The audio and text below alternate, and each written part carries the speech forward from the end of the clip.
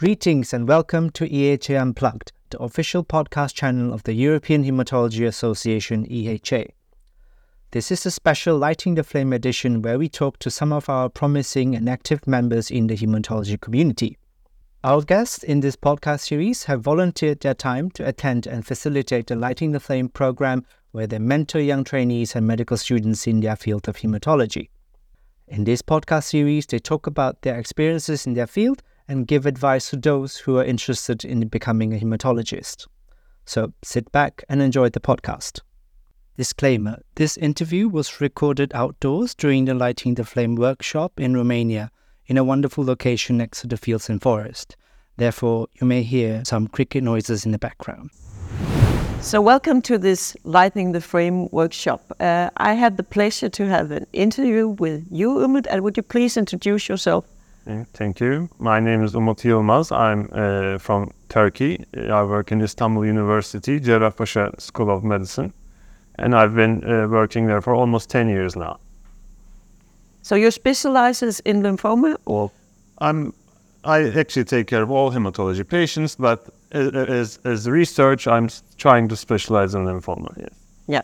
Maybe I should also say who I am. I'm Kirsten Grønbæk. I'm professor of hematology from Copenhagen in Denmark. I'm mainly working with MDS, but of course has been trained in all kinds of hematology, and I'm also working in the EHA board. So, so you are interested in lymphoma. Can you please give a short introduction to what lymphoma is? I try to describe how lymphoma is set apart from other malignancies like solid organ tumors and leukemia and myeloma. What sets lymphoma apart and why is this organized in a different separate group? I try to describe this. And also, as an active malignancy that doesn't always require treatment is a unique feature of lymphoma. Almost no other group of diseases have this feature. And I try to explain when and how lymphoma should be treated and what happens that we have to intervene with therapy in lymphoma patients. Because they're very different lymphoma. I mean, can you just, the picture of lymphoma, what is it like? I mean... I try to separate lymphoma into two, not like pathologists do with Hodgkin and non-Hodgkin. I try to separate it high grade and low grade, and high-grade lymphomas almost always require treatment and the aim is always cure, whereas with low-grade lymphomas, you try to control the disease. Of course, obviously, when you have to treat, you try to get, again, complete remission, but the main aim is to control the disease and preserve the quality of life as well as preserving, at least delaying mortality. So I think we were actually touching on this earlier today. So will you say then that the low-grade lymphoma is more like a chronic disease? Yes. Yeah. So that can be comparable to many others. So how long time can you live with a low-grade lymphoma? It of course depends on which low-grade lymphoma it is, but in most cases, the aim is to get a near normal life expectancy comparable to the general population, or at least somewhat similar. What is it that you find so fascinating with lymphoma? Where are you putting your main effort in lymphoma for research and Right now it's more clinical, of course, but as I hope as I become more senior and I try to be involved more with clinical trials, that's my aim. There's so many clinical trials in lymphoma, right? Yes, there's so many new drugs and new combinations are going on, and it's a very exciting field at the moment. Yeah. So can you maybe elaborate a little bit on some of them? Are there some that you find particularly interesting for? I think that answer would be same for anyone interested in lymphoma because of the new developments with immunotherapy in both bispecific drugs and CAR T cells involving the immune system to eliminate lymphoma. It's the most exciting subject right now, and almost all research is going on around this topic. Yeah. So do you think this is something that we in the future will see being used up front, or It is going on already. Bispecifics are trying to be incorporated into first-line treatment. And that's in clinical trials, Yes, right? in clinical trials, and we are very excited to see how these will end up. Yeah, sounds really interesting. And have you thought about, so if bispecifics becomes, so will that be the first choice, or will the CAR T be the first choice, or will something else be the first choice, you think?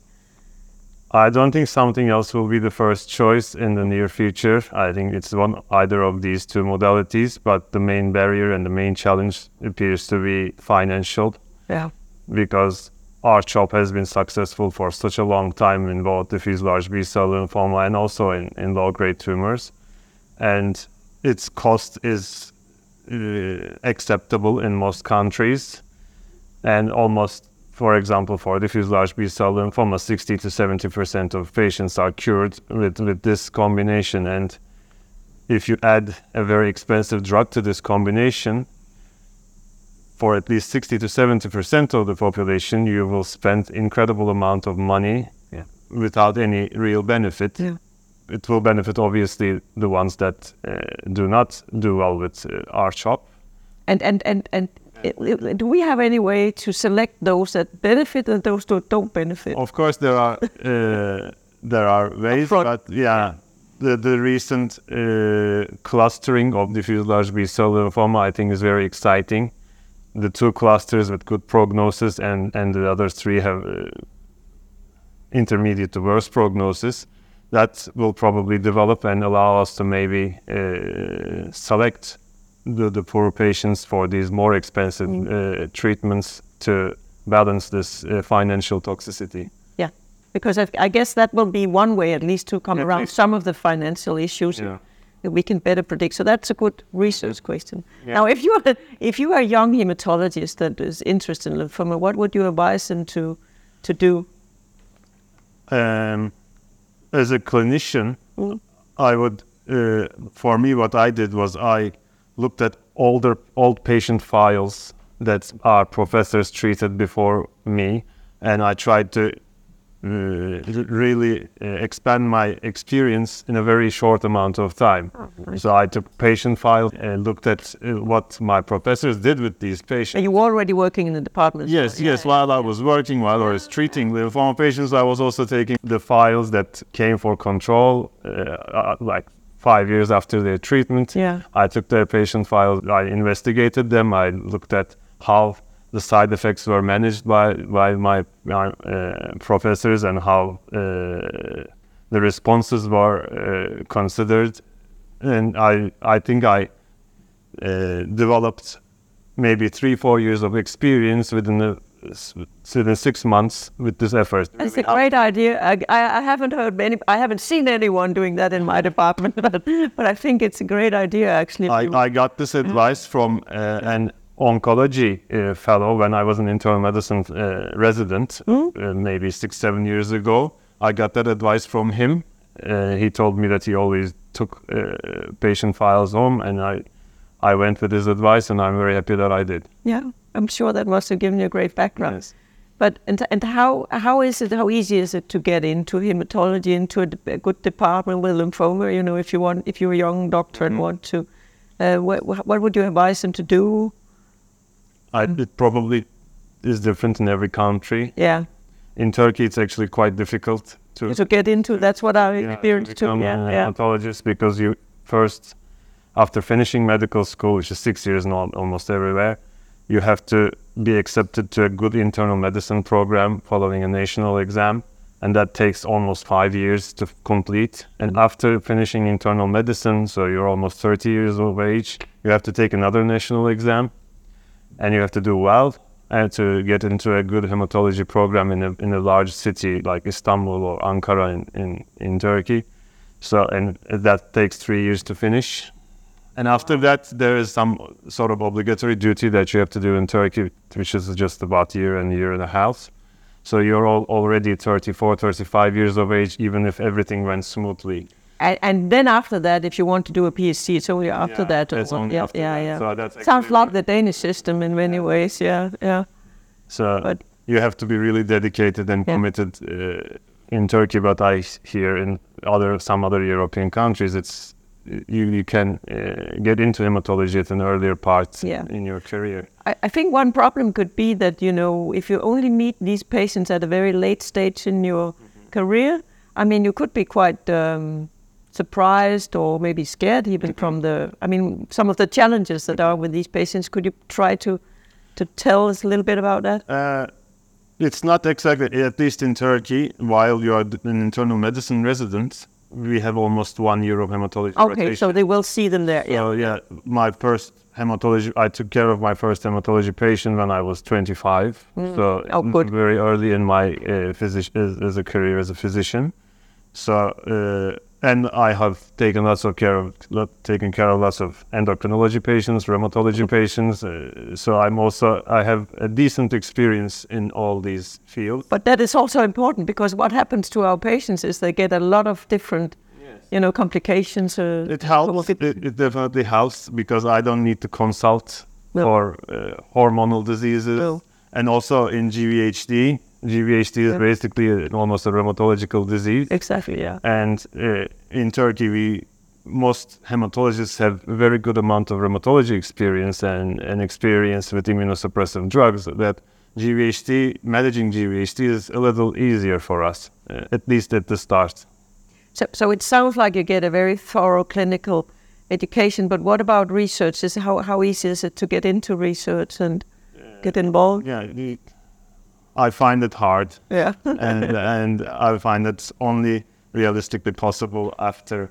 Because there's no time really, right? Yeah. Because residency is a full-time job. It's not. I have done some research during residency, but nothing big. No. Nothing with a very good impact. So it takes time. Yeah. Yeah, it's to get to that in Turkey. This is that way. But still, you think that lymphoma is something a young hematologist should go for, right? Yes. Yeah. Definitely. Because of all the It's very exciting, and also about lymphoma. When you look at the past, the medical science has developed incredibly well, and we can be very proud of the developments before us, from maybe 1980 to today. Exactly. When I became a doctor, it was much more difficult to treat, I remember, Before. And these developments saved or improved the lives of so many lymphoma patients, and it's almost unprecedented when you compare it to other fields of medicine. Sure. Other fields of hematology also. Yeah. Definitely. And the good thing is that this very rapid development is also ongoing.